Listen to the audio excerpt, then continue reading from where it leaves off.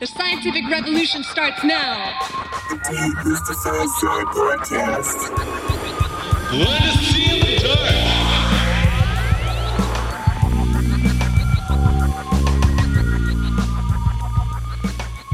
dark. At present, I'm the Science Director for the Foundation for the Study of Cycles, and I also run Cycles Research Institute. But now that we've joined together with them, that's sort of just the historic things mainly. I guess I first got interested in cycles as a teenager when some family friends gave me the Sky and Telescope magazine for my birthday, and they did that for a number of years. So I had lots of these, and every month it had the sunspot numbers daily. So I thought, wonder what these are good for, because I knew there was an 11-year sunspot cycle, but I started graphing them, and there was a 4-month cycle. I thought, I've never heard that one mentioned before. So I started looking what happened in 4 months. And after a while, I realized that Jupiter, Venus, and the Sun made a straight line every 4 months. And Jupiter and Venus are the two planets that have the strongest tidal influence on the Sun. And it so happened that the peaks in the sunspot happened exactly when they were in a straight line. So I started looking at other pairs of planets that had reasonable tidal influence, and sure enough, each of them had the same thing. At that stage, my mode of transport was a bicycle. I rode my bike into town, went to the main library, and I started looking up books on the Sun, and I found they had none of the modern books mentioned except one, and it said in the 1800s somebody suggested exactly what I described, and they said, personally, we think this will just be disproved with time. And I said, haha, you're wrong about that. It's been proved with time. Later on, I discovered there were a few other ideas on how the planets influence the Sun and the sunspots. But during that was in the 1960s. I was doing that, and in the 1960s. And what was that? What did it feel like? Did you feel like let down by the fact that other people weren't working on the story? Did you feel excited because you thought you'd be able to share it with people? No, I did have that on some other occasions, but they worked out very well. Later on, when I found the Foundation for the Study of Cycles, I used to have people that said, these cycles you found, they're just random things. It's not real. It's not anything. And there were proper statistical tests, so I knew they weren't. But when I came across Edward Dewey's work, and I found he'd found much of the same stuff as me, and he was using different data from different time periods, different countries, and he'd found very accurately the same period cycles in them. So at that stage, if anyone ever tried to make any doubt in my mind, they had no chance whatsoever. Now, who is Edward Dewey? So Edward Dewey was a man who started the Foundation for the Study of Cycles. I found out about him in the 80s, by which time I've missed a bit of the story here, because so that was the 60s when I was doing Sky and Telescope magazine sunspots. Then in the 70s, or in the 60s, I also started working later on in the 60s, and I did work for an investments department in the company I was in. So I got interested in that because I thought you can make some money if you can predict the share market. I started looking at the share market and didn't have enough money at that stage, but later I did. And then in the 70s, I started looking at this seriously, trying to do forecasts for businesses of business conditions. They want to know interest rates, exchange rates, all the usual stuff. And so that was okay. I got a lot of data, and I started analysing it. And so our cycles jumped out at me. I wasn't looking for them, but there they were. I decided I got to try and work out how long these cycles are. Now, I've done a little bit of that stuff in university, but it doesn't really sink in because the people that are teaching you don't really know what it's for or how to use it. So you've got to find someone that does that. But so I started doing cycles analysis, and it worked. I got some things that worked okay, and I found there were 4 cycles I could find in the New Zealand economy where I live, and they. The periods I got were 4.45 years, 5.9 years, 7.15 years, and 9 years were just a little under. Later on, when I came across Edward Dewey at the Cycles Foundation, that was in the late 80s, I went to visit the Cycles Foundation. I went a week before their conference, and I gave a talk there. And when I arrived, and sat in the library for a week studying all the past stuff that had been written. The guy who was the chief executive at that stage sort of wandered through each lunchtime going to and from lunch, and he saw me there each day, and so he came and introduced himself and said, "What are you doing here?" And I said, "I'm reading all your stuff. I've come from New Zealand." And so he said, "Would you like to be one of our international board members?" I said, "Sure, but you don't know enough about me." He says, "I know enough." He said, "The last guy that sat here for a week ended up as the chief executive." He was talking about himself. So he knew if I had that much interest, something was bound to be there. And those cycles that you were talking about, those were in financial growth of some sort? Yeah, well, so the ones I was doing, it was aimed at economic ones, but I also included some demographics because I thought that was also important in trade and stuff, you know. So it was 22 different variables I put in. So when I came to Dewey's paper, there's one called The Case for Cycles, and I highly recommend anyone who's got an interest in this to read that paper. You can find it on cyclesresearchinstitute.org. Look for The Case for Cycles by Edward R. Dewey. And in that, he lists loads and loads of cycles he found in different things. And he has a little summary table, which is an interesting one. It's got... now, Pythagoras had understood the frequencies of music, and he has this table that's shaped like that, a lambda. And it starts off and he goes by ratios of 2 one way and 3 the other way to get the notes, because in his opinion, all the notes were made by ratios of 2 and 3. And in fact, you get most of them that way, but not all of them.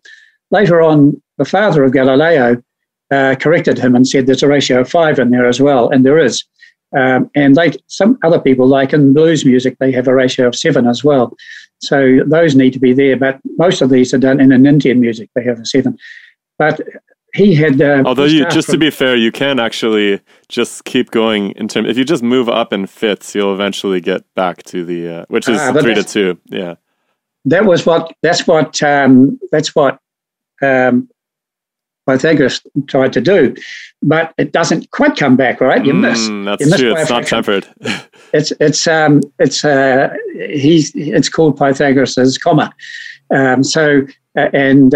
Galileo's father sort of solved that, because you don't need to do that. In Indian music, they do move around all those things. We can explain that later, I think, if we want to. But the cycles that he had, starting from 17.75 years, he doubled it. Got 35.5, very close to my 35.6. He divided by 2, got 8.88. Divided by 2, got 4.44, very close to my 4.45. Then he divided it by 3, got 5.92, very close to my 5.9.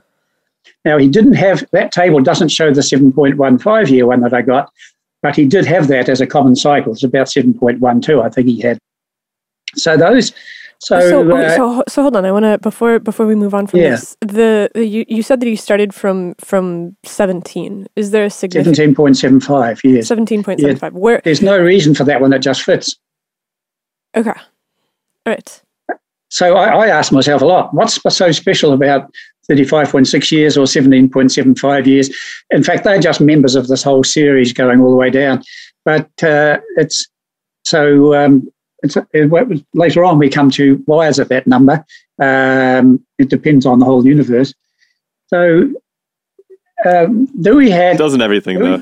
Yeah, that's right. The whole influence of the universe is on everything else. Dewey had collected data and analysed, and when I say analysed, they did it by hand, right? He was doing this in the 40s and 50s and the 60s, and they did it by hand. Eventually, he got computers near the end of his life, but they had ladies that did moving averages, adding all numbers up and subtracting and dividing them and doing this sort of stuff, and they found cycles like that. They did a very thorough job. They collected data on, he says hundreds, but I think it was probably near 1,000 things he had data on, that they had time series, and he said they found thousands of cycles. So in most things, they found more than one cycle. So when he had this table, it was representing the most common cycles, some of the ones that occurred in many different things. So before we move on from Dewey, I want to point out that there was a lot of criticism of his ideas, right? Like people were from established economists, people came through and they were like, I don't necessarily think that this is predictive. And so in terms of how Dewey himself saw his predictions versus how the rest of the world saw them, how do you account for that tension? It's also worth mentioning that most economic theories are suffering terribly in terms of predictive power. Like definitely should. Like, economics is what is it? The dismal trying to predict science? share markets is quite difficult because there's a lot of people doing it, and some of them are very clever and got very powerful computers, and they get the data very quickly. But some other stuff you can predict quite well. I gave a talk about this in the 1970s at the statistical conference. And I put up my graphs of the different cycles I'd found, and an economist hopped up and he said, oh, that one's the Kondratiev cycle, this is the Schumpeter cycle, this is the Jevons cycle, and this is the such and such cycle. None of those exist. The only one that exists is the business cycle you've got there, that one. And I thought, that's funny. Why do they give names to things that don't exist? And why am I finding things that don't exist that other people previously found that don't exist? I managed to answer that question for myself at one point. Oh, I should mention, after he did that, a bunch of other people got up and they said, we're in social services, we're in this, we're in that. That's exactly the cycle that we see in our social services or whatever. So they do exist, and they're very real. My view is that economists say they don't exist because most of them are employed by government or government agencies, and they've got to say, this is how you influence things, because they want to believe that governments can change things. And mostly they don't. Mostly the things happen regardless. So they've got to deny... So it's like they don't want to appreciate the boom-bust nature of economics? Yeah. Well, we've talked about this before on the show, where it's the goal of the state is to exert power.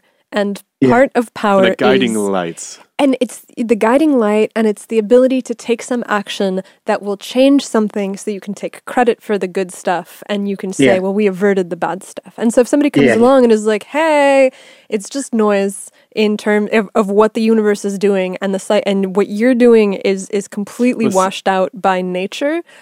Yeah, I can see why that's an unpopular Same thing. story. I mean, Ray, we just had a gentleman on the show who was noting cycles in the galactic, the orbit of the solar system through the galaxy as it related to climate change. And he's a very well-known physicist, but he's been really given the runaround for even suggesting that, something other than human beings could be in control.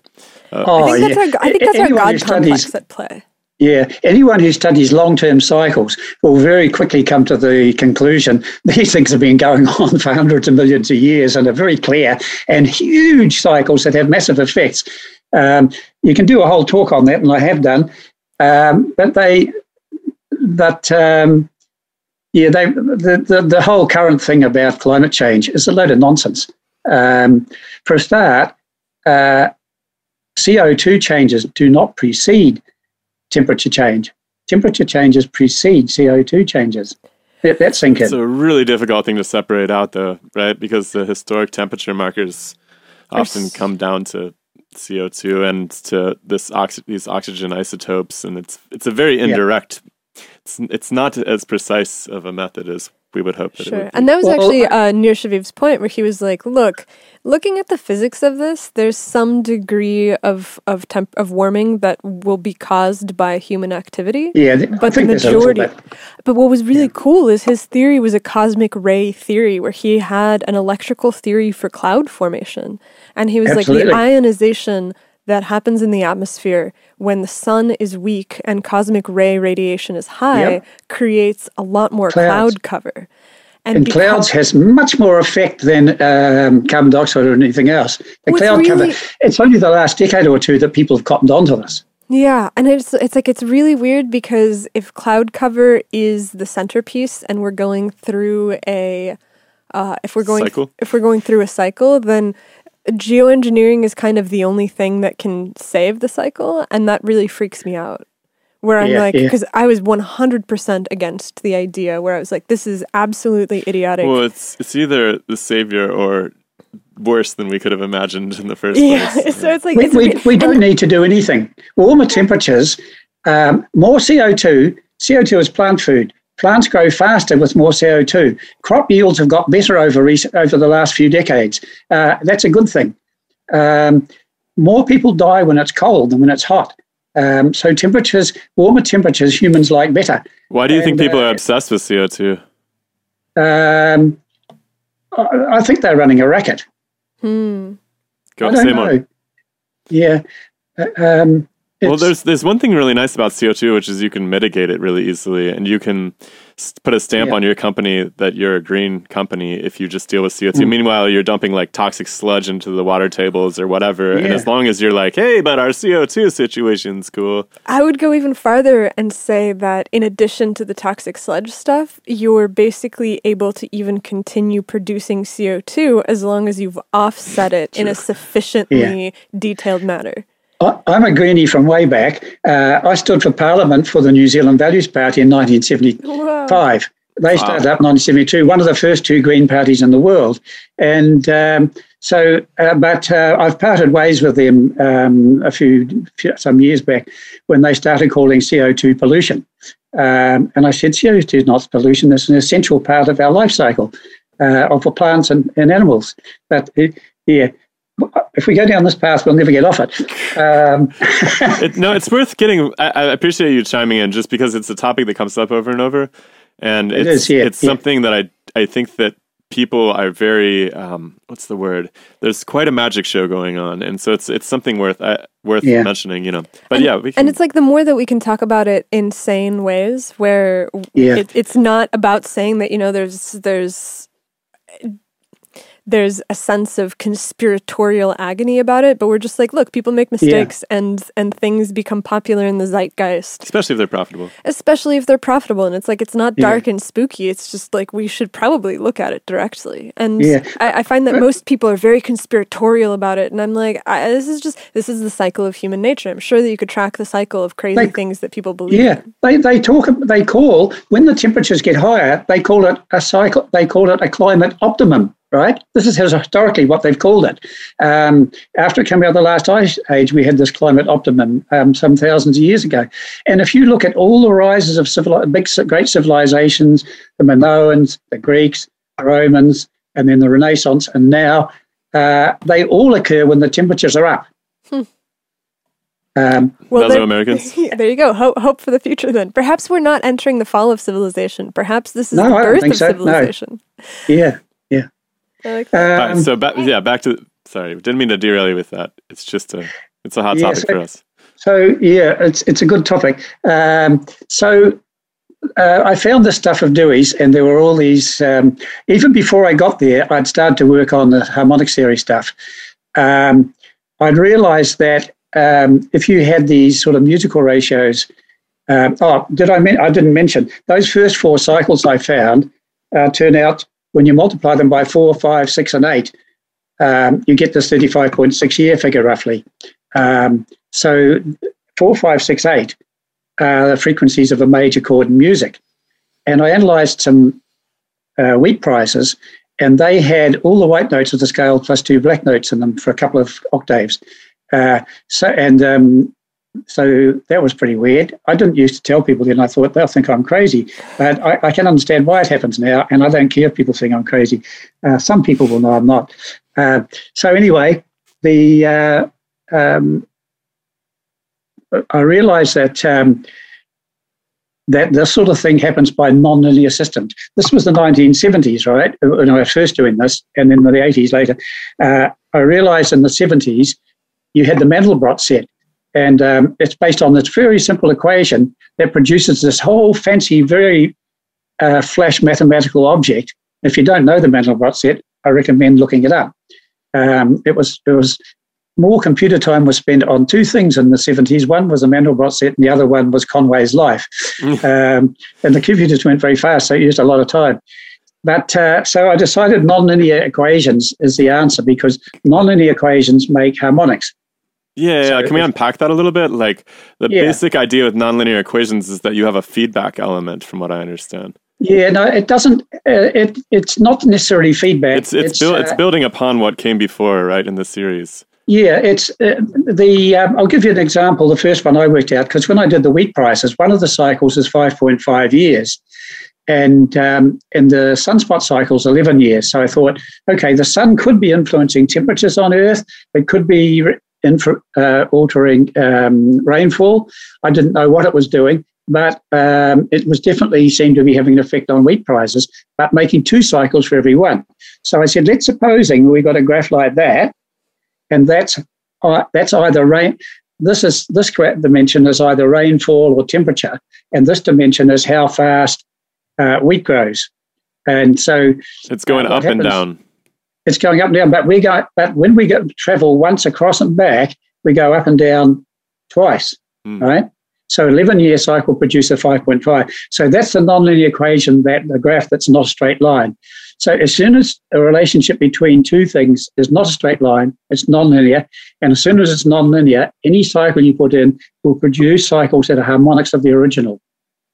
So I made a big map of how the planets affected the sun, how the sun affected all these different things on the climate and all the different things around, and how those all affected onto the economy. And I had this big chart. It wasn't supposed to be correct. It was just supposed to show lots and lots and lots of things influencing each other. And if you feed a cycle in somewhere, it's going to produce harmonics. Every step produces more harmonics. But eventually I realized you didn't need all that. It's actually just the fabric of the universe oscillating. Dewey kind of realized that too, because he found that a lot of cycles are synchronized, and some of the cycles on Earth also occurred in the sun. But he said the funny thing is there's no delay. In fact, if anything, the Earth seems to slightly precede the solar ones. And there's a reason for that, is that the fluctuating waves of the universe take time to reach the center of the sun and time to come out again. So we're getting them sooner because of that. Smaller. Yeah, because, we could get them directly. And so what am I looking at here?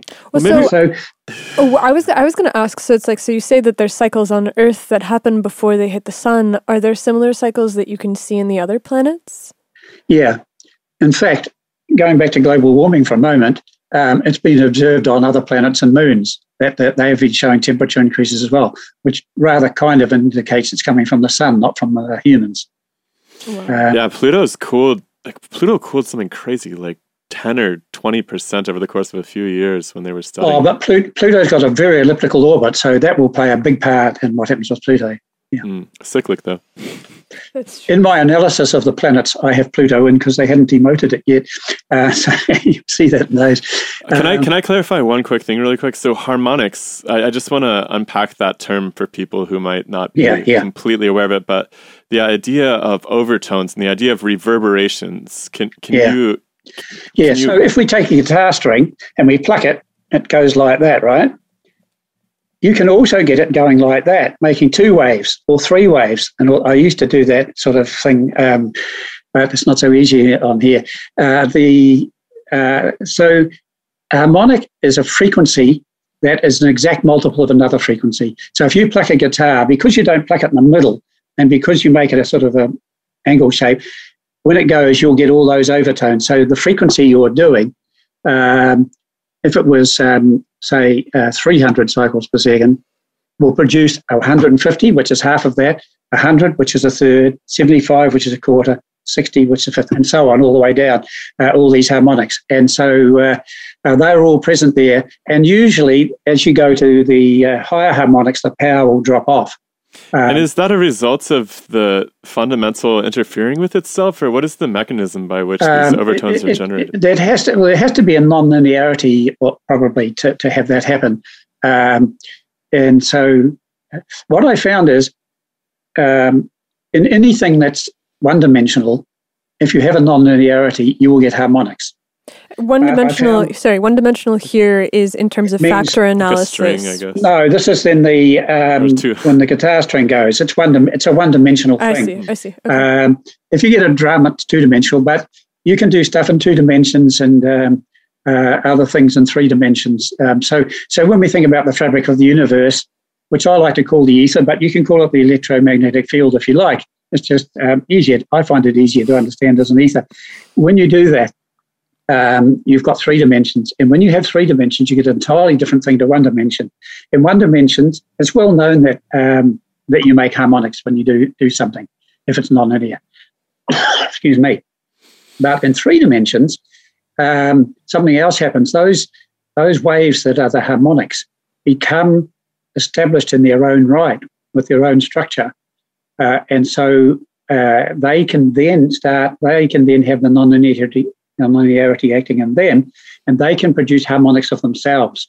And so that was my insight that for the harmonics theory. So harmonics theory means, and to state it in the form I usually do, the universe consists of a standing wave which develops harmonics in brackets because of the nonlinearity.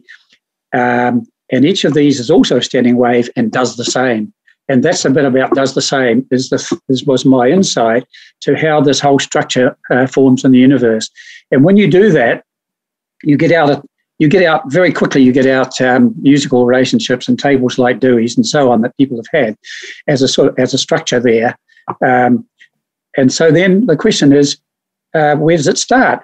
These are producing higher frequencies from the lower ones. So it's natural to look up his table. Dewey had a 71 and 142 year cycles as well. But if we start going a bit longer, we actually get up to around 2,300 and 4,600 year cycles, and they've been reported in the climate also. Incidentally, they're also cycles of the four gas giant planets. They produce alignments at that interval as well. So all of the material, so considering all of the material in the universe, and I think the quantum mechanics, yeah, I think the quantum mechanics would agree that material is essentially, when we look at the electron or we look at these, what they would call particles, they're essentially talking about these wave functions ultimately. Sure, yeah.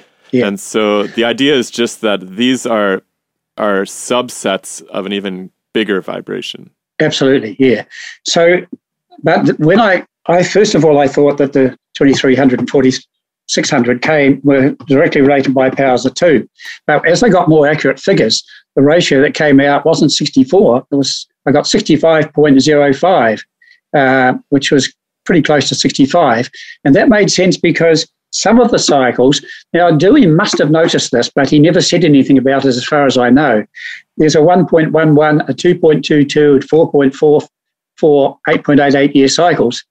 The sun has cycles of 11.1, 22.2, and so on, 10 times as much or 5 times if you take them the right way. So there's got to be a ratio of 5 in there somewhere as well. Dewey never mentions that.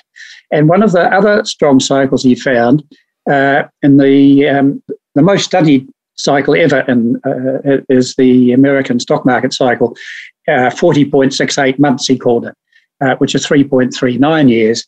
And that one, it doesn't fit into his table either. But if you divide what's one or two of the other ones by 7, you get these ones. So there's a ratio of 5 going upwards and 7 going downwards. It produced more and more cycles that are found in other things.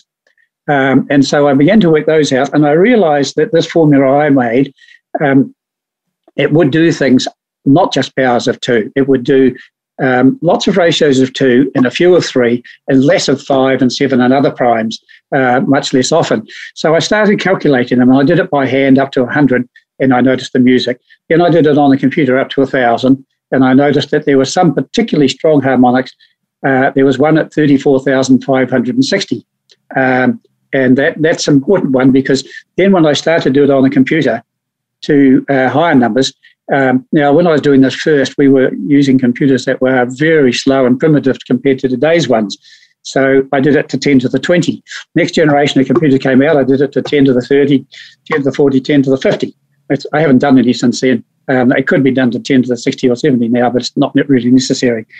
Those, what came out is this very strong harmonic at 34560.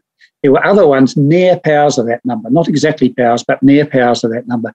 So if we talk in orders of magnitude, powers of 10, about every 4.5, there's a strong harmonic predicted by the harmonics theory. When we look at the structure of the universe, if we start from the Hubble scale, which is the biggest one we can observe, and divide it by that number, now we're dividing both time and distance, because a wave, if it's all light speed waves, say, whatever the relationship is, or in a guitar, when you go to having 2 rather than 1, it has twice the frequency. So you get twice the frequency and half the wavelength, right? So the proportions of the distances and the times all match. So when you do that, the first strong one predicted gives us typical spacing of galaxies. And when you do it again, you get the typical spacing of stars. The next one gives you the typical spacing of planets, then the spacing of moons. The next two, there's nothing obvious. The one after that gives the typical spacing of cells. The next one gives you the typical spacing of atoms and atomic bonds. The next one gives you the typical spacing of nucleons, protons and neutrons in the nucleus. And the next one gives a prediction of quarks, you call them, we call them quarks. So I was able to tell people that 30 years ago what the scale of quarks would be.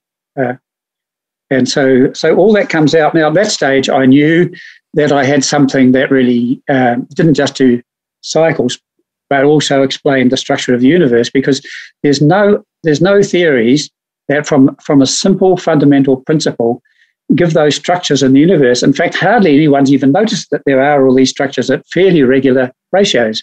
That's because they can't predict them or explain them. So that one, at that stage, I knew it was something useful. And I looked at each of the different scales, because within that, the musical structure exists. Those scales are only the strongest points in the whole spectrum. There's a lot of surrounding ones near each of those. And so I was able to do stuff with, like, the galaxy scale. I worked out what the different galaxy distances should be.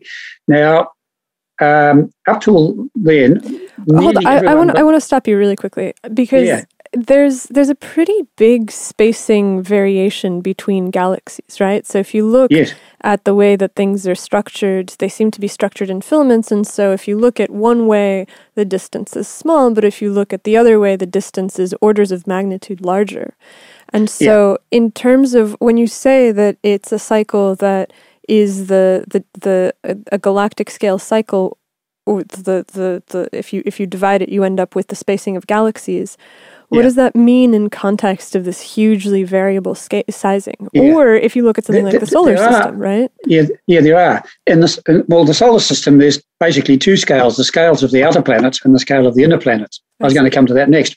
But, for example, in the biggest scale structures that's been found, an American and an Australian team decided they'll have a look one each way in space, and they'll measure the red shifts of galaxies as far as they can out.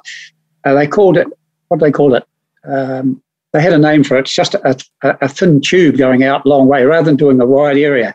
And when they did that, the graph they got showed the number of galaxies at different red shifts, which they interpret as distance, right?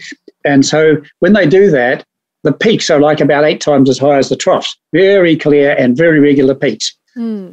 Now, that one is interesting because the distance between the peaks, at that stage, they didn't know what the Hubble, there's a thing called the Hubble constant, and that's the thing that links red shifts to distance, because the distance ladder is a problem, and they've got better and better at this over the last few decades. But at that stage, they didn't really know. And I was able to say that what the value of the Hubble constant would be much more accurately than what they did at that time. And that was because there's geological cycles, one of which is 586 million years. That shows up in the climate and all of that, as well as half it and a quarter and eighth of it. That 586 million year cycle corresponds to the wave that's 586 million light years, right? That these galactic clusters form on. So now I've told this to some astronomers, and they say, "Oh, so you are doing numerology?" And I have to say to them, "Excuse me, you're doing numerology. You've got 586 twice in 2 different units, and you're saying they're the same thing." I said, "No, it's not numerology." I said, "If you have a 586 million light year wave, how fast does it oscillate?" And they say, "Well, you've got to do the formula." I said, "That's right, do the formula. It's very simple. You know, wavelength over period equals c." And they do the equation. Oh, yeah, it is light years, isn't it? Yeah, okay, it's physics. One guy shouted at me a lot of times before I could actually get him to look at it and say, this is physics.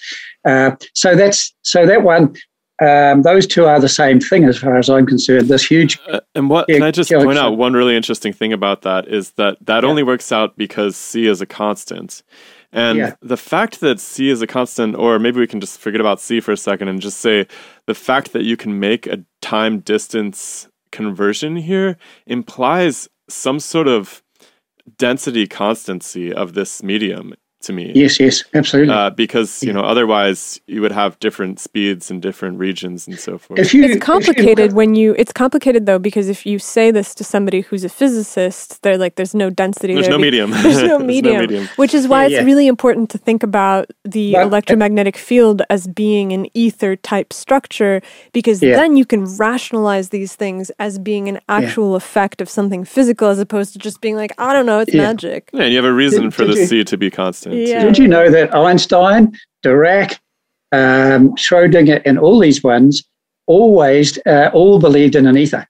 Of course. Mm-hmm. I mean, Einstein had a weird... We've talked about this on the show before. Well, he had a weird non-kinematic ether, and so I think that I've thought a lot about this, and what I think that he was trying to say is that it was a responsive ether rather than a directing ether. He was it's not a thing that can exert a force. You can't put a mark on the ether and see where it goes, right? Right. Yeah. And that's the thing. It's something underlying what we observe. It's not what we observe. And I don't care if they want to do it in terms of electromagnetism. You get the same answers. It's just you need more equations. Yeah. Right. Yeah, we've actually just started thinking about it as the atoms, the atoms in a rarefied form themselves that are actually, so as the atoms move, the ether moves in a radial fashion with them, but that's a topic for a different day. Yeah. So the same thing happens when you get to the scale of galaxies. There's a number of people noticed, Helton Arp and William Tift, a couple of the main ones, but Fred Hoyle was involved in a few others, that there was this red periodicity, they called it, in red shift of 72 kilometers per second. So if you got a little cluster of galaxies and you looked at all their red shifts, the differences between them tended to be multiples of 72 kilometers per second.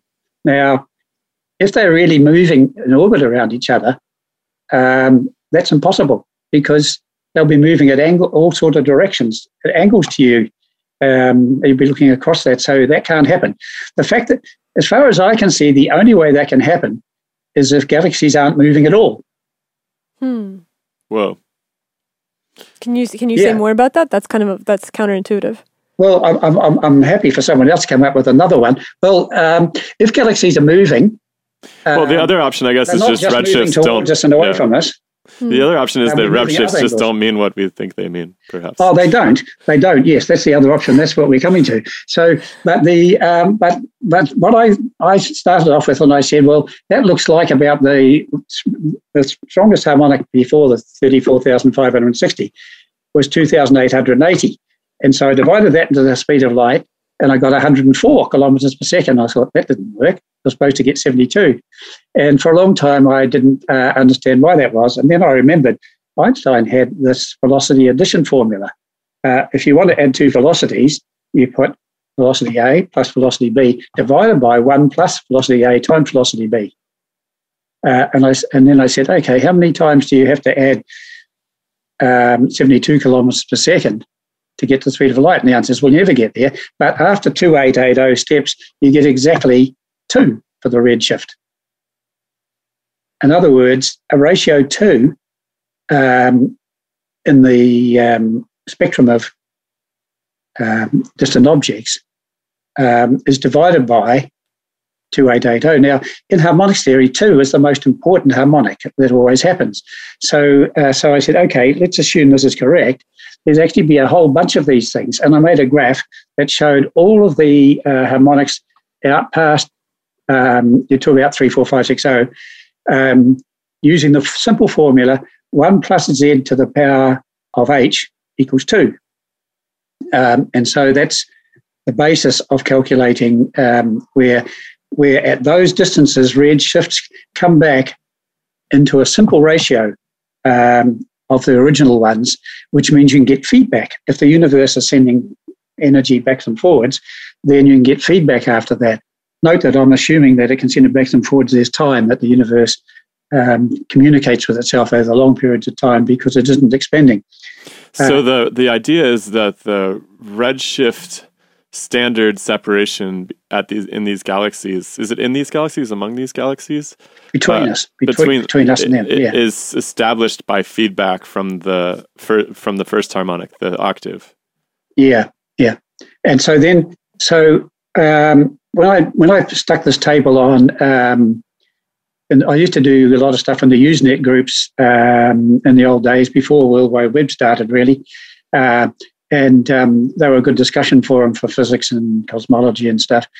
And loads of the establishment would all rubbish me, but a few people would listen.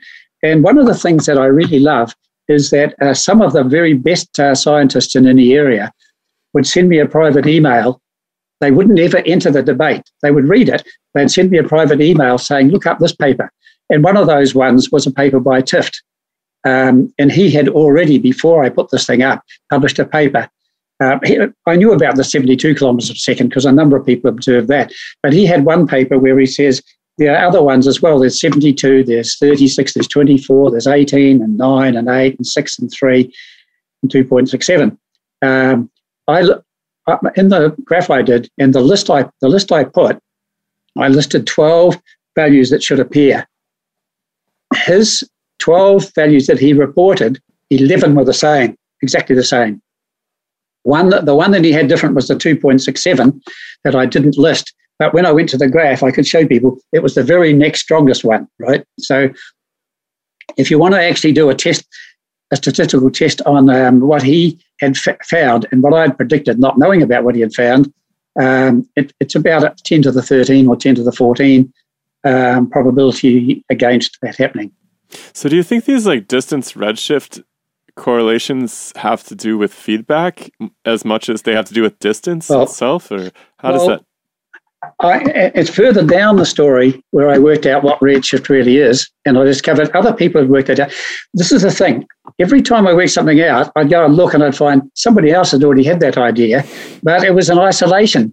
And so it didn't all hang together. But what I was getting it to hang together. So I found the same things at the stellar scale, the distance quanta that fit with the cycles periods found. The same thing in the planetary distance fit with cycle periods, and on down. It's the same at the atomic scale. And I realized all these things have to be the same sort of waves in the same medium. They're all speed of light. They've all got to be in the same medium. And that's why I decided that atomic particles are nothing but waves. And so I put something on the internet about that I thought they were and what I thought the form was. And I got an email from this guy named Milo Wolf. Unfortunately, he's dead now, but he did some very good work. And he said to me, welcome to the club. And I said to him, what club? And he said, the club of people that understand that particles are nothing but waves. I said, oh, good. How many people are in the club? He said, 2 now. Which is weird because there were 10 within a couple of years. Yeah. But like if you talk to a quantum physicist and ask them what a particle is and you keep pushing, you'll eventually get to the fact that it's just an instantaneous measurement of a wave. Yeah. Right? It's it always comes down to that eventually. And then you're like, what's the wave in? And they're like, it's in the field. And then it's like, you're off to the races, right? Yeah. So, but a lot of them have this wave particle duality. And even very clever people like, what's his name? Feynman and Wheeler, who are smart cookies. Feynman still finished up saying light is a particle. And it's not. It's a purely wave phenomenon. Everything is purely wave phenomenon. But Wheeler and Feynman got so close because they actually considered the wave nature of an electron. They said there's one wave going out at the speed of light from the electron, and the frequency of it is the Compton frequency of an electron, right? It's going out and making one wave. And then they said there's another wave going out backwards in time, the same sort of wave backwards in time. Now, most of us wouldn't call that a wave going out backwards in time. We'd call it a wave coming in, right? Which is what it is. If you have a wave coming in, when it hits the middle, it passes through and it goes back out again. So it's the same wave after it's passed through the middle. And once you understand that, the obvious question is, how does it know where to arrive, where this electron is? And the answer is, it doesn't know where to arrive. Wherever it arrives, that's where the electron is. That's coming in. Now, a spherical wave, it helps to know that a spherical wave can be decomposed into a whole lot of plane waves traveling from different directions. If you have plane waves from every direction, the place where they have the same phase will look like a spherical wave arriving. Yeah, and I would push it even one step further and say when you ask what a plane wave really is when it comes to light, it turns out that it's really just a mixture of different helical waves. And so you have a really interesting structure for the ether that starts to emerge. We actually just had Carver Mead from Caltech to talk about this exact situation with the community. He worked under Feynman actually at Caltech, and he was basically, the interpretation that we kind of ended up with was that the atoms are essentially, in communication with one another. Light is actually a conversation between atoms. It's not just this like cannonball that's shot into space or something. If you take the standing wave that is a particle or a nucleus or something, the wave coming in and the wave going out, if you have an electron jump orbital so that the energy of the atom changes, right, then the wave that's coming in and the wave going out are slightly different frequency. When you actually look at that, what actually happens, you actually get a ripple of this different frequency traveling out from the thing or coming in. And that's what photons are. Yeah. They're just interference effects of atoms. But at the same time, electrons might be interference effects of protons and neutrons, and you don't know where to end up. But the same thing. The problem fundamentally comes down to confusing an activity, right? These waves are a wave is a verb. It's an activity. Yeah. And you confuse it for an object all of a sudden. You start treating the activity like an object, and now you've got a whole zoo of all of these objects when they're really just motions of the same material. Which is necessitated by getting rid of the ether. Like, there's no way around this, because the minute that you say that there's no ether, which is the material that connects them, then you have to start going in these spooky directions, because your model says that there's nothing between them, and so it must be something that's deeply mysterious. Yeah, and unfortunately people most love that most of them say there's a 0-point field that's everywhere, and stuff like that. And there is. The calculation I get, when you get to very high harmonics, there's this vast sea of not random ones, but sufficiently unrelated to everything that near enough looks like it. When I went to Russia, they had said to me, is it 1 upon F noise? I said, yeah. Well, I said, I don't know whether it's 1 upon F or 1 upon F squared. Harmonics theory works the same for both, but it's one of those things. But it's not noise, but it's near enough to that you wouldn't be able to tell the difference. And just these few sticking up above it harmonics that are the strong ones, that are the things we see. There's loads and loads of other energy in between. Yeah, and I think that that's kind of the tricky thing, which is that I pulled up Tift's 1978 paper, which, just to make sure that it's the right one, it is, and now the computer's frozen. But basically he charts all of these different harmonics, and he looks at the patterns, and it's called the absolute solar motion and the discrete redshift. Yeah. Okay. Yeah. And so the looking at the data, right? So I haven't read the paper, but you just look at the pictures, and the correlations are pretty noisy. Like, it's not like it's a clear thing where you look at and somebody who is just coming off the street and can look at it can easily be like, that's a ratio. It's kind of like it's smeared. Yeah, I agree. And I think that's what makes it difficult, is that these cycles are often not clear cut, which makes sense, because if you look at a wave that is a pure wave, you'll have something that's really neat and clean. These lovely sine shapes, But the minute that you have a bunch of cycles that are adding up on top of each other, you're going to get stuff that's really hairy and by necessity smeary. Yeah. And so and yet he managed to extract all those things, and they agreed with what I had predicted separately from him. Yeah, and so that's the thing, which is like, if somebody's looking at it super, super closely and is devoting an enormous amount of time to seeing what's there, they can create the correlations, but it's also easy to stand there and to be like, I don't see it, and I don't think that it's there. And Tift faced that problem all his life. And his papers were all published because when they gave it to peer review, they couldn't find anything wrong with them. So they all got published. But the editors used to write notes. We don't think this is right, but we can't find anything wrong with it. So we're publishing it. You can find something wrong. But some of the ones he did 2 systems that he used as a reference frame. One was the center of our galaxy, and the other one was still relative to the cosmic microwave background radiation. And in either of those, the whole sky shows these 72 kilometers per second shells, right, over the whole sky. And you can actually tell that you're at rest because of that. But there's 2 rest frames, it seems. One is our galaxy and one is the cosmic microwave background. Yeah, what do you make of the cosmic microwave background? Well, the first person to correctly predict a temperature for the cosmic microwave background, he wasn't trying to do that because he didn't know there was such a thing, but it was Eddington. And he said, if you calculate what would happen if all the stars light, it may have been related to Olbers paradox. If you take all the light of the stars and it sort of gets scattered by dust and done all these things, eventually, where does it end up? And the answer is it ends up at about 3 degrees K. The first people that were the Big Bang ones, when they first predicted it, they predicted 50 degrees K, right? That's how far out they were. And then they found excuses and reasons and stuff to adjust it all to get to 3. But Eddington got that number. He didn't have any better facts than them, but he got that one. So I suspect Eddington was right, that it's Eddington got a few things right. He did a couple of wacky things as well, so he's not looked up that much. But him directed the large numbers hypothesis, which also is well worth looking at to understand the large-scale structure of the universe.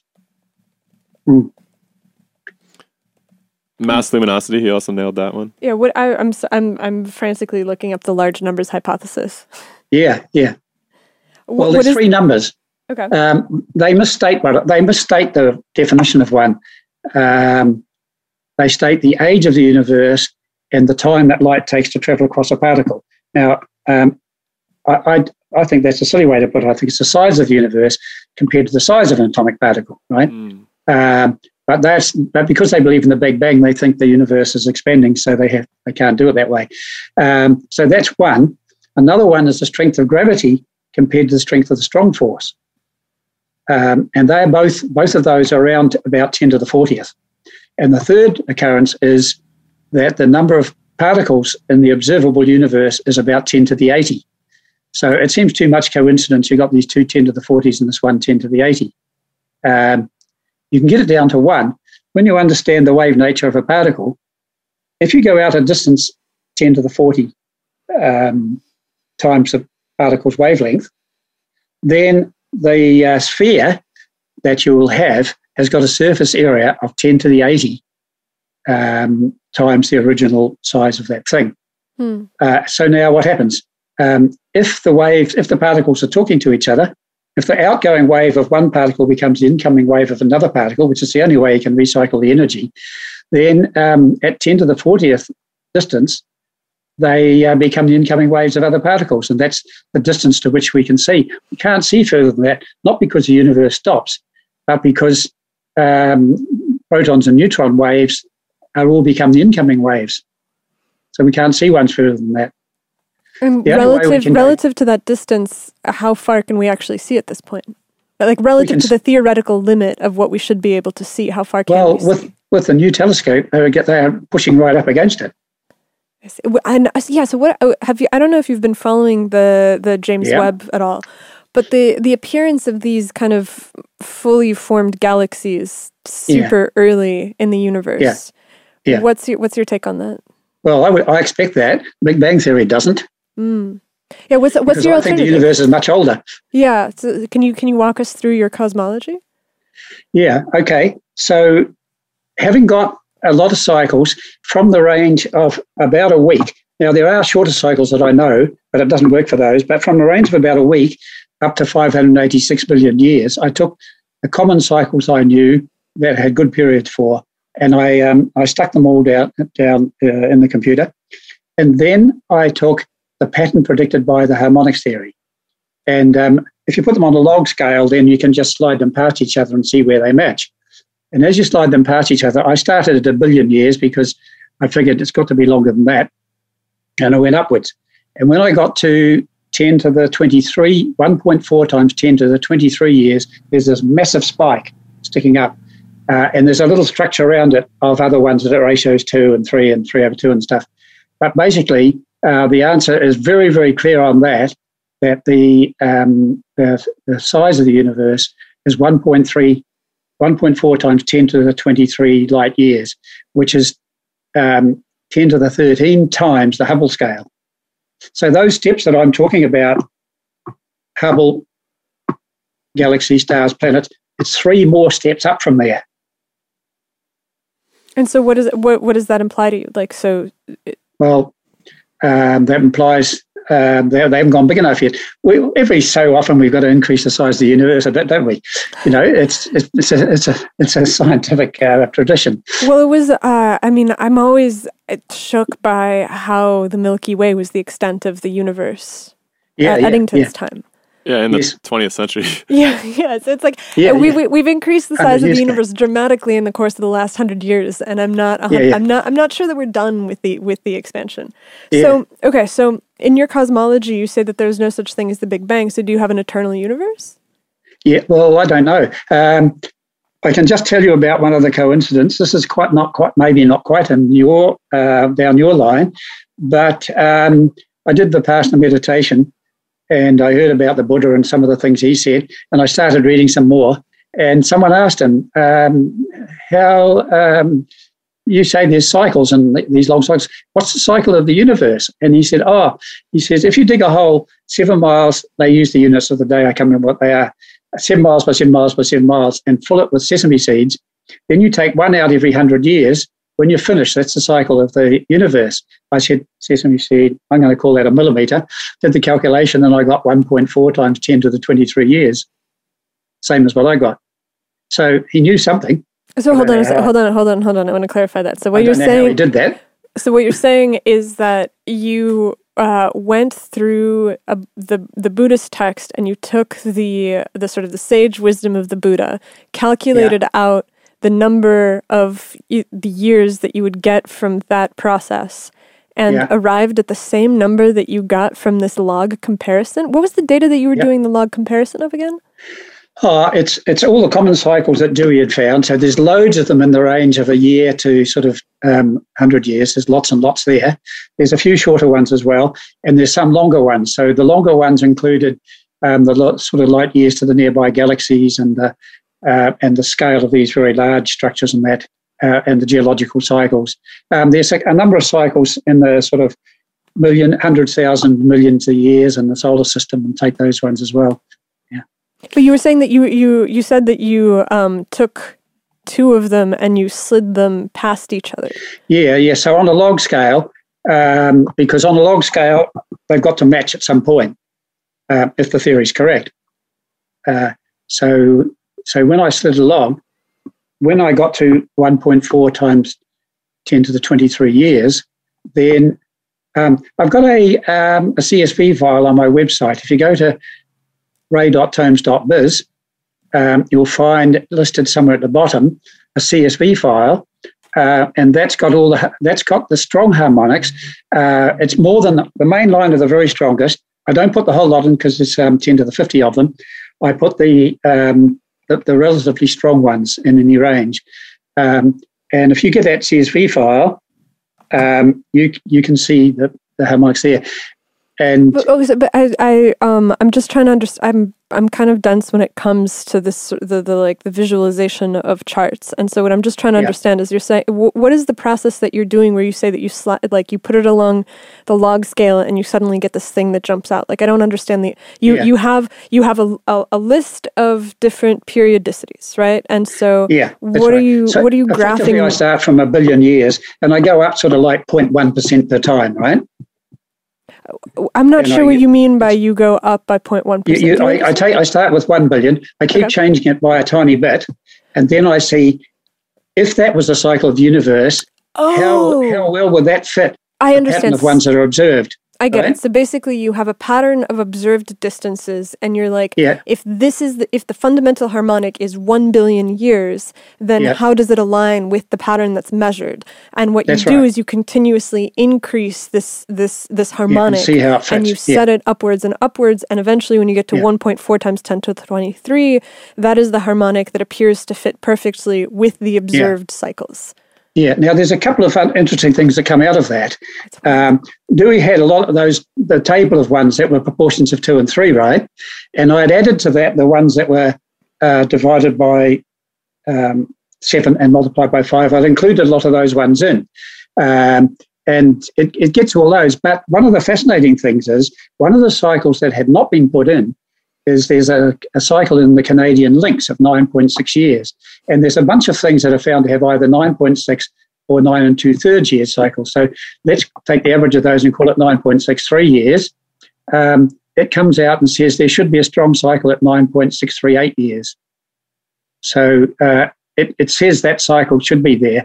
Now, that's a confirmation that what's being done isn't some sort of silly thing, and it's finding something that's real that does correspond to the universe we're in.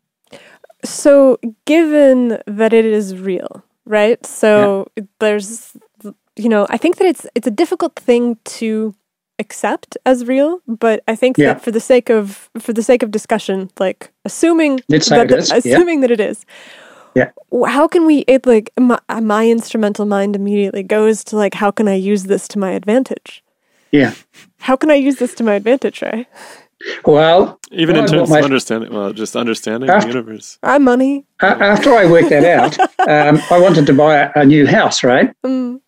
And there's a cycle. You don't need to know all of that. You just need to know there's a cycle of 7 point something years, and the cycle of in the house prices. It's different in America. It's 18 years. You get that, and you look at what they're doing, and you say, "There's a good time to buy."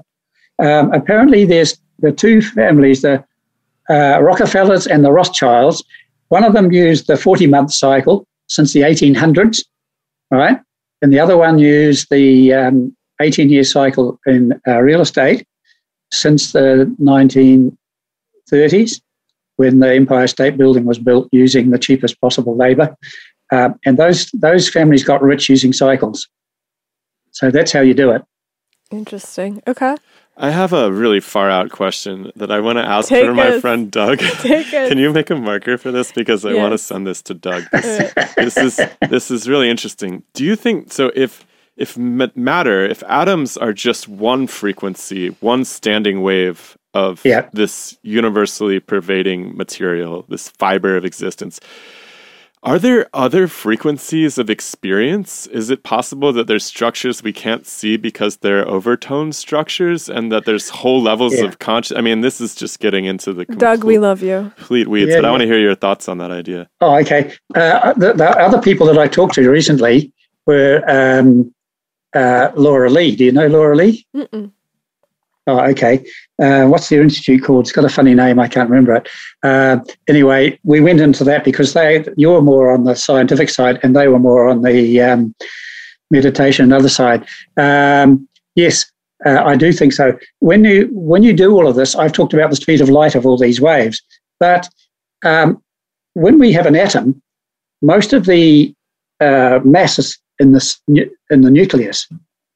But if they bump against each other, it's a much more spongy thing, which the electrons and stuff consider to bang against each other. I call it the atom wave. The shell, maybe? Electrons. I don't know. The shell of the atom? They bump each other. So the speed of sound is those waves bumping together, but because the inertia is coming from the nucleus, but the sponginess is coming from that. If you bang a bunch of neutrons and protons together, a wave will travel at the speed of light. But with these, it travels much slower. Now, in the harmonics theory, you've got both the frequency and the distances show this harmonic structure. So if there's these sort of ratio 34, 560 and near powers of that, will that show up as velocity also because it's distance over time? And the answer is yes, it does. When you do that, the speed of sound, if you divide the speed of light by that number, you get about 8 kilometers per second. That's very typical of the speed of sound in solid materials, right? If you divide it again, you get, I'm not going to do these calculations in my head, but you get a bunch of other ones. Each time you divide it, the second time you get the speed of heat. Now, we don't normally talk about the speed of heat. It's also the speed of nerve impulses. One of the speeds of nerve impulses, there's multiple of them. If you divide it again... Because the speed of heat is pretty specific for substance, as is... It varies widely, yeah. So if you take lots of them, in any of these areas, like if I take the speed of sound and lots of different materials, and I analyze it by what I call Kotoff's method, it's looking for values that are fractions or multiples of the other values. And when I do that, I get a couple of specific values out for sound that do have the sort of ratios you expect in harmonics theory. You get the same. You can do the same thing with heat, but heat, it's got a wider range. Then you get the next one is the typical speed of ocean currents. The next one gives you the typical speed of continental drift. So we're now down to a centimetre per year, right? And those things are at those ratios. And if you have a look at them, you've got the old elements that they had in ancient times: earth, continental drift, water, ocean currents, fire and air and fire, and ether. You get these 5 levels, and they show up. And if you make a diagram, I've got one that I do it, put 5 lines horizontally corresponding to those velocities, and along the top I put the distance scale of all these structures in the universe, and then I run diagonals. I make it into triangles of 60 degrees. And one of those sets of lines gives you period, and one gives you distance.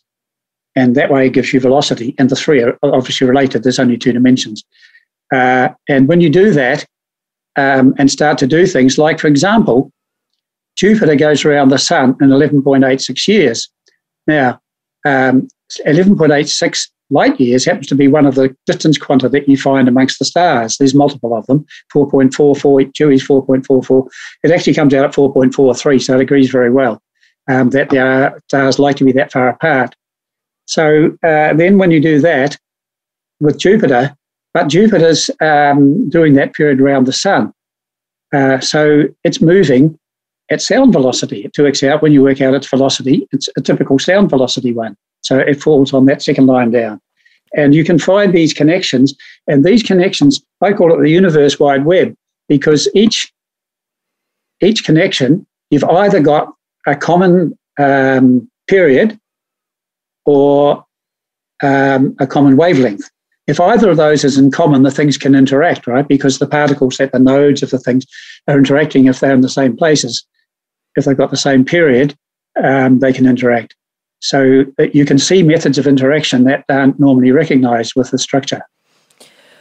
So doesn't that imply that, okay, so if you have a universal harmonic breakdown, that everything comes from the single harmonic that's at 1.4 times 10 to the 23 light years, then yes, yeah. Could you have a parallel one that's happening in the background? Different? Yeah, you could, but where I was heading with that is those ones, they're, yeah, okay. I do Vipassana meditation. One of the things that happens when you do that, you start observing your breath. You shouldn't try to do this. These are not instructions. You should go on a Vipassana meditation course if anyone wants to do it. Then what happens is you spend a lot of time observing sensations throughout the body. After you observe them a lot, various energetic knots and things exist, and they dissolve if you do it right, which is to observe them with equanimity.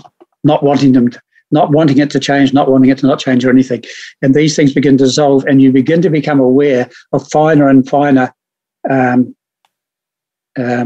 what do you call them? You can call them realms. Some people call them realms. Finer realms. Overtones of experience? Yeah, they are. These are the realms that in Buddhism they describe as the human realm. There's 5 more realms below us, and there's 31 altogether. And so there's where the different devas and the, what are the next ones up from devas? the Brahma, don't know. Brahmas, Higher powers. Yeah, I don't know. Higher spirits. Yeah, and that changes. These things get finer and finer, but there's one point where it actually changes its nature as well.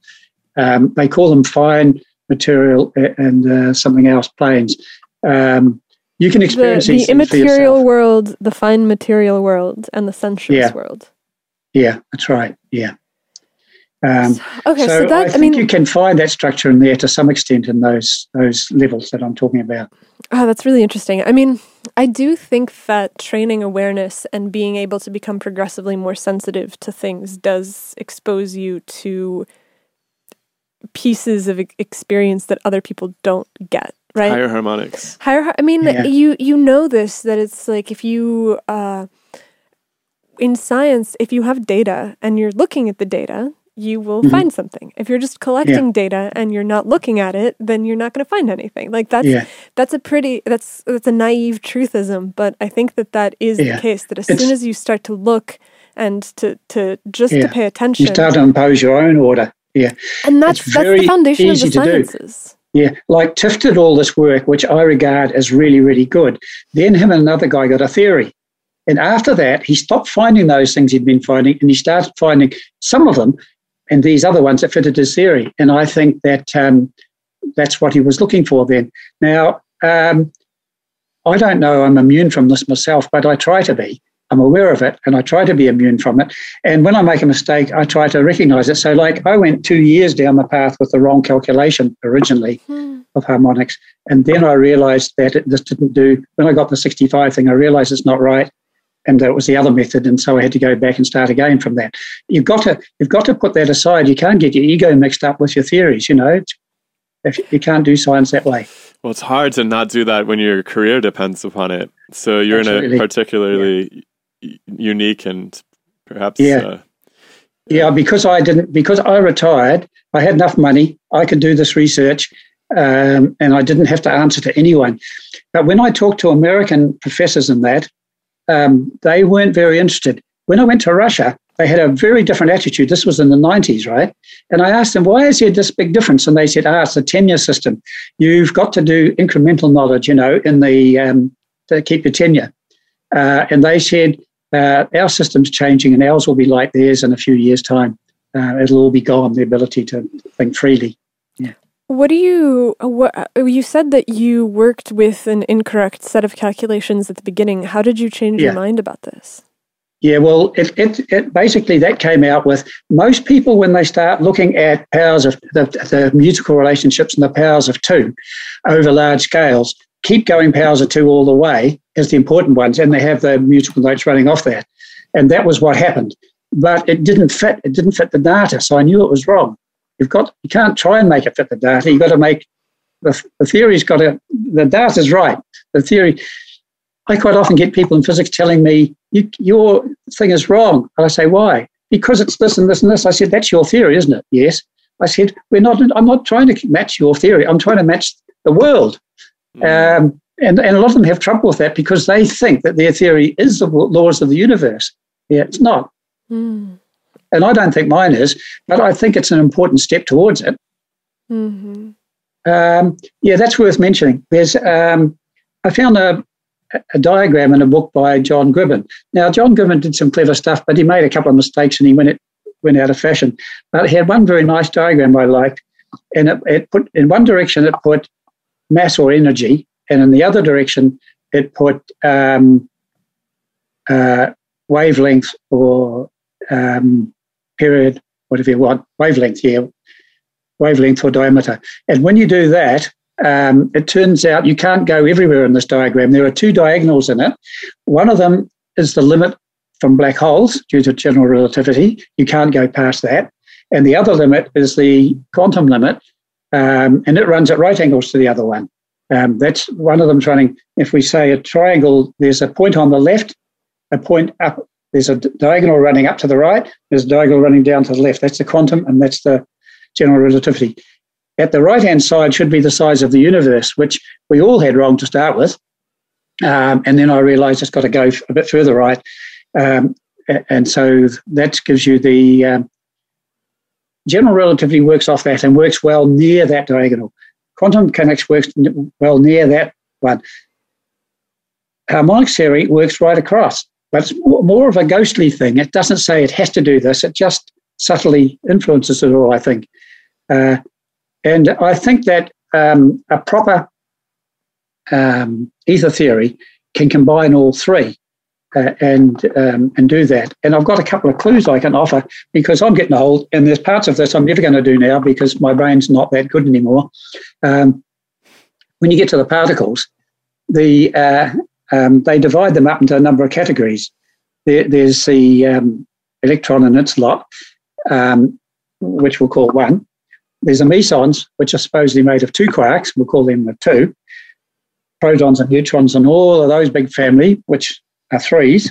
They've got three quarks. And they've made a couple of other ones. They've got pentaquarks and other stuff now with more. But I think those numbers 1, 2, 3 are actually the number of waves around the equator of the thing, right? The electron doesn't. That's the only one that's been solved, by the way.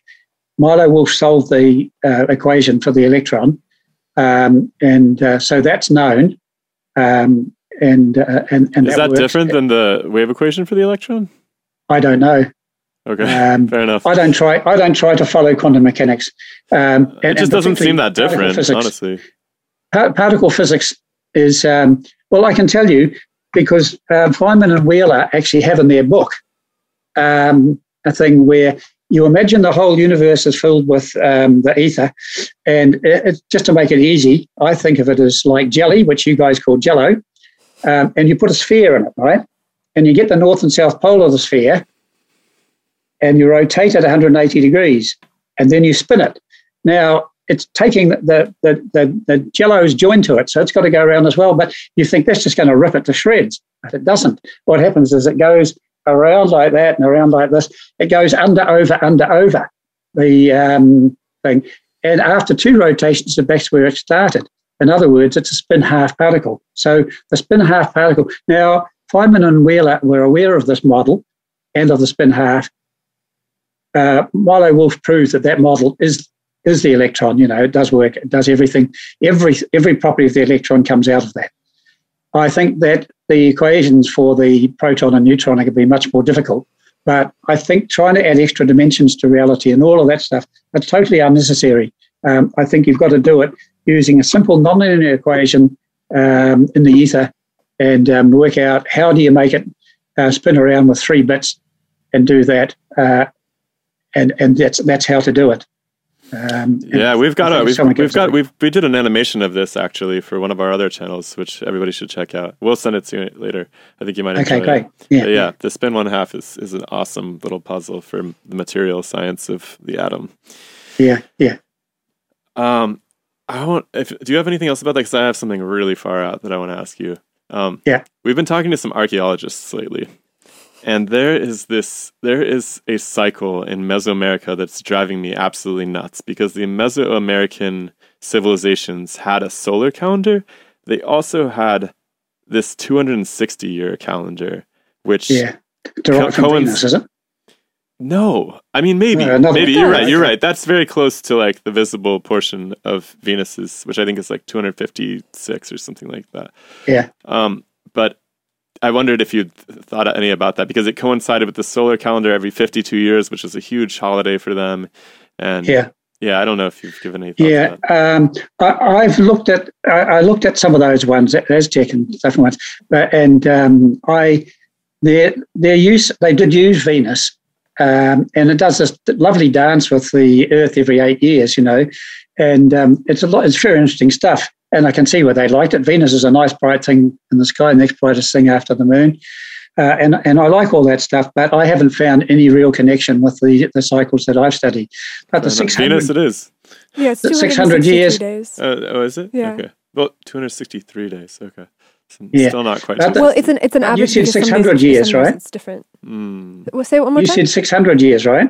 No, so it's 200, and they have a... no, the other one, the other cycle. It's 52. 52, yeah. I believe 52. I thought you said something about 600 years at one point. No, No. I'm not sure. I don't think so. Oh, okay. Well, can I mention 600 years? There seemed to, at one stage I thought there was a 600-year climate cycle because people had said that, but it doesn't actually seem to be a very strong one. There's 355 and there's 207 and there's some others, 510. But it does seem that the ones of that order do give the rise and fall of civilizations, that you get civilizations when the temperatures are higher. But there is a 600-year cycle. If you go back about 1200 BC, there's a fellow called Moses, right? And then you come to about 600 BC, there was the Buddha, there was Lao Tse, Confucius, and Zoroaster most made an appearance about then. Then you get around naught, you get Christ, and then at 600 you get the other fella, Muhammad. At 1200, there were a couple of revisions, but there doesn't seem to be anything new. And in the 1800s, there's about a whole host of different religions started up around different things.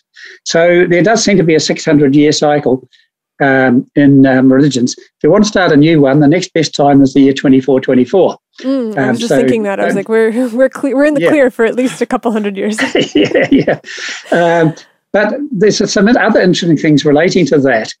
At one stage, I was making a little chart where I put for every one of these 3, 4, 5, 6, 0 ratios, I'd go along a line, then put another line underneath for the next one. And I was doing all the different intervals of different things. And I had the 600-year one on it for those. So I look at if you divide that by 3, 4, 5, 6, 0, multiply it, what you get. When you divide it by that, you get, I don't know what you get.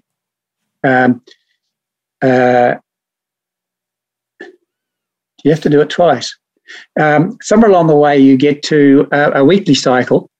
How have I got that hooked up? But there's a pattern of weekly people go to church, and this is when they get new saints. And then a seventh of that is a day, and a seventh of that one is about a lifetime. And then when you divide that by something else, you get things that match, like you get brain waves and cycles that are the nearest thing to thinking things in the economy, and the whole thing does seem to match up.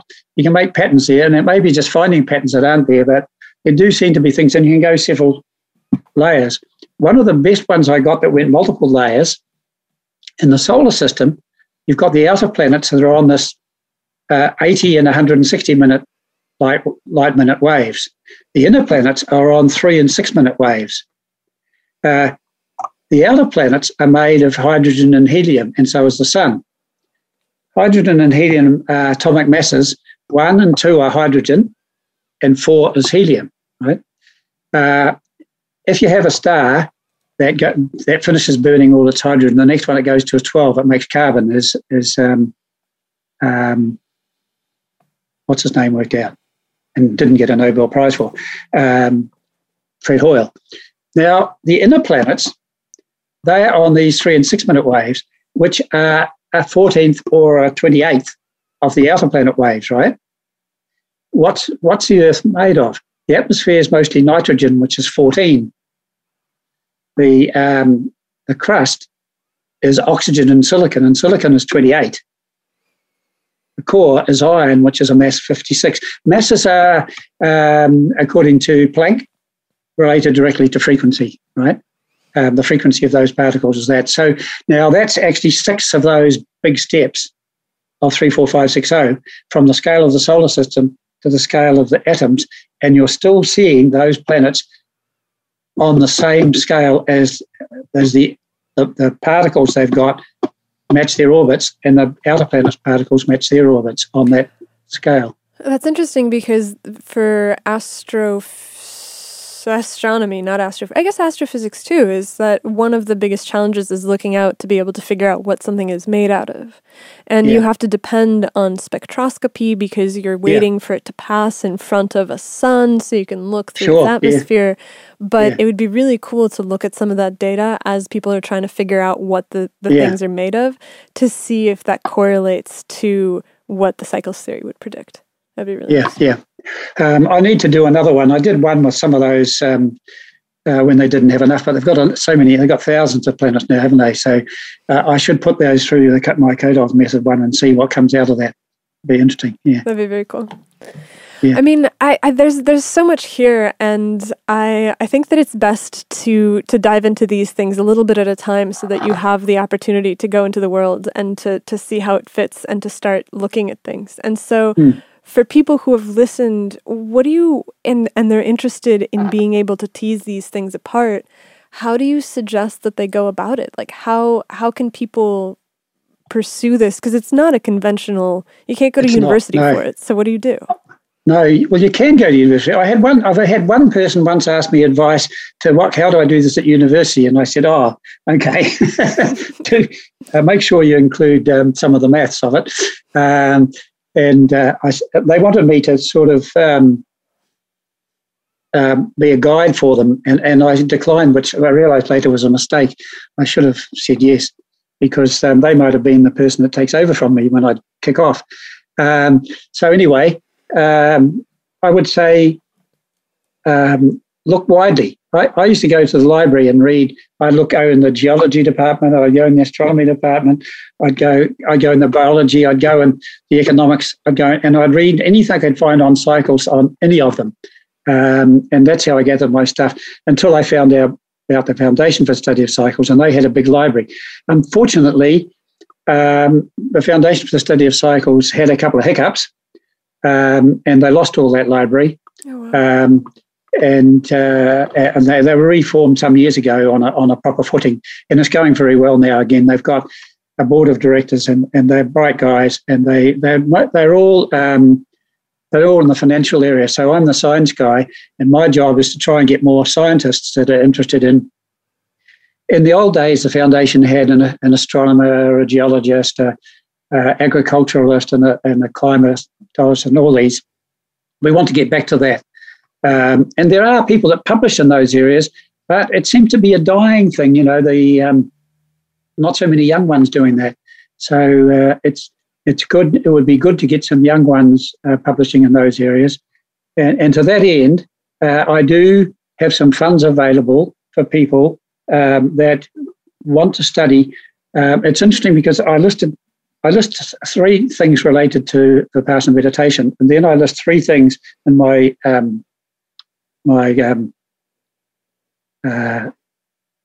charity. The first one is related to harmonics theory. The second one is related to cycles, really. That's interesting studies in that. And the third one is called Demystification of Science. Yeah, we'll take some of that money. So you guys are doing some of that. So I should send you something. You're doing it already, so I'm not going to send you as much as I'd send someone who's going to start a career in it, right? Because I'm trying to get new things happening. Well, we are supported by listeners, and it's pretty awesome. And all the money has gone right back into the show.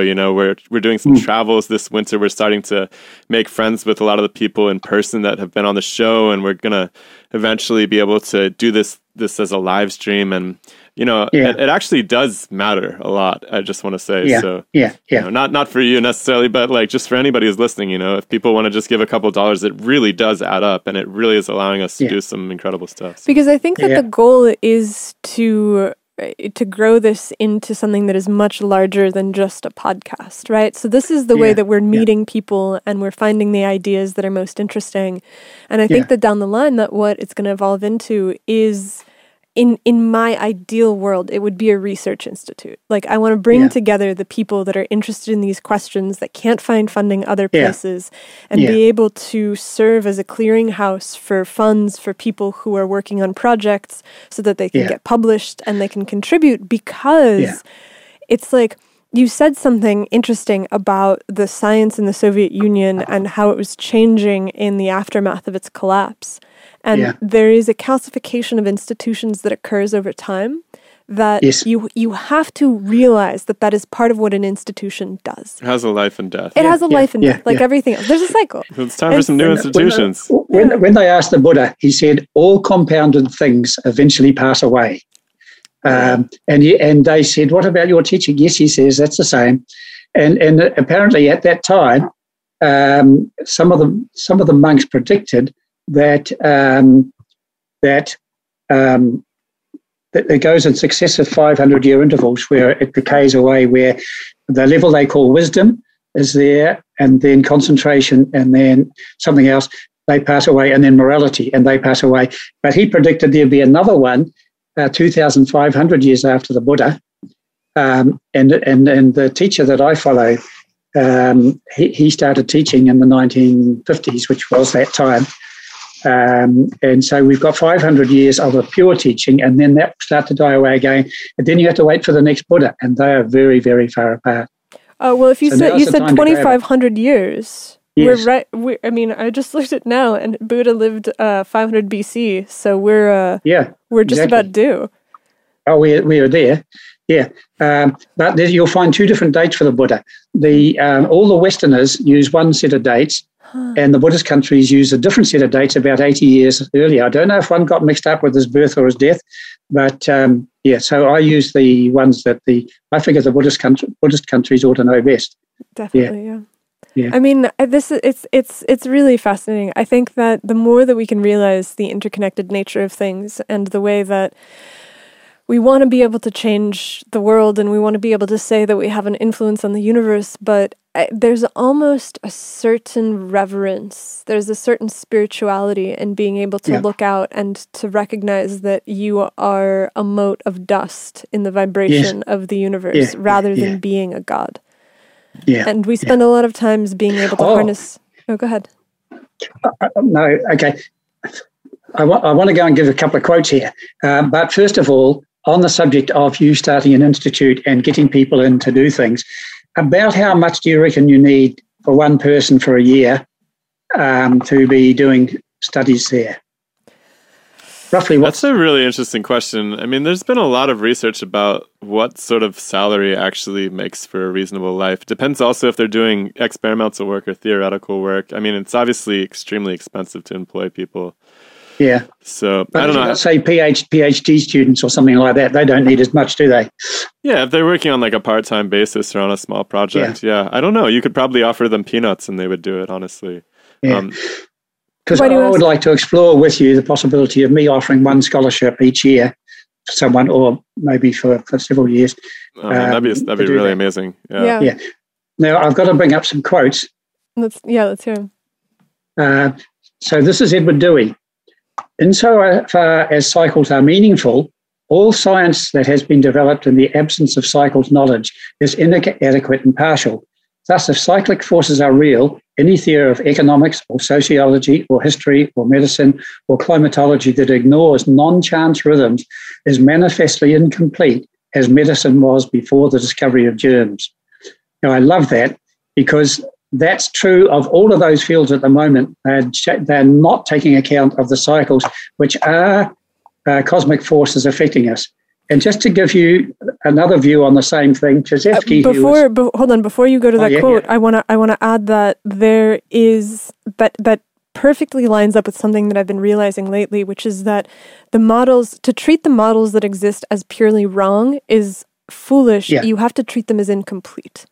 Yes, because sure. Yes. There's some boundary condition where what has been described and worked out is accurate, and all that you have to do to really make it snap into place is make the theory more complete. And I think that that's a really brilliant point. And I also love the humility, where he's not like, I'm the greatest scientist in the world, cycles are 100% real. He's like, or 100% of everything. Or 100% of everything. He's like, if they are, then we must consider real. Which is like, that's a lot of humility. He was a careful man with all that stuff. This is a Krzyzewski one. Life is a phenomenon. Its production is due to the influence of the dynamics of the cosmos on a passive subject. It lives due to dynamics. Each oscillation of organic pulsation is coordinated with the cosmic heart and the grandiose whole of nebulous stars, the sun, and the planets. This is much more poetic, but it's also very scientifically accurate. So we're the passive subject, by the way. We're the passive subject. We're just dancing to the tune of the universe. It's funny because the ancient astronomers are obsessed with that. Every last one of them. The Hindus have known that for a long time. No, the Indians have known that for a long time, haven't they? But even like Robert Hooke or Huygens or Newton, these people were very keen on the musical relationship of the heavenly bodies. It was somehow, it was an indicate. I mean, they took it very religiously, of course, in their cultural context, but it was very much a guiding light in what they were trying to make, how they were trying to make sense of what's going on out there. Yeah. Now I've got a couple more here. That's not it. I'm just trying to find, there's a couple more Dewey ones which are worth doing. Where are they? I've got too much stuff here. I'm searching the pictures of them all to try and find the right graphics. Here we go.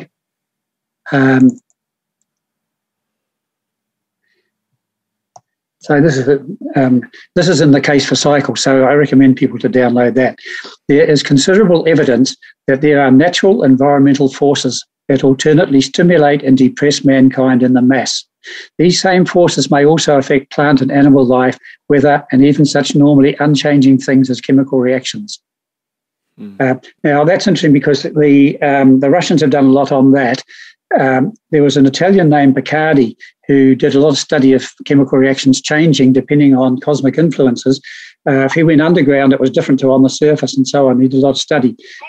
And the Russians took that further, and they found it applies to atomic decay as well.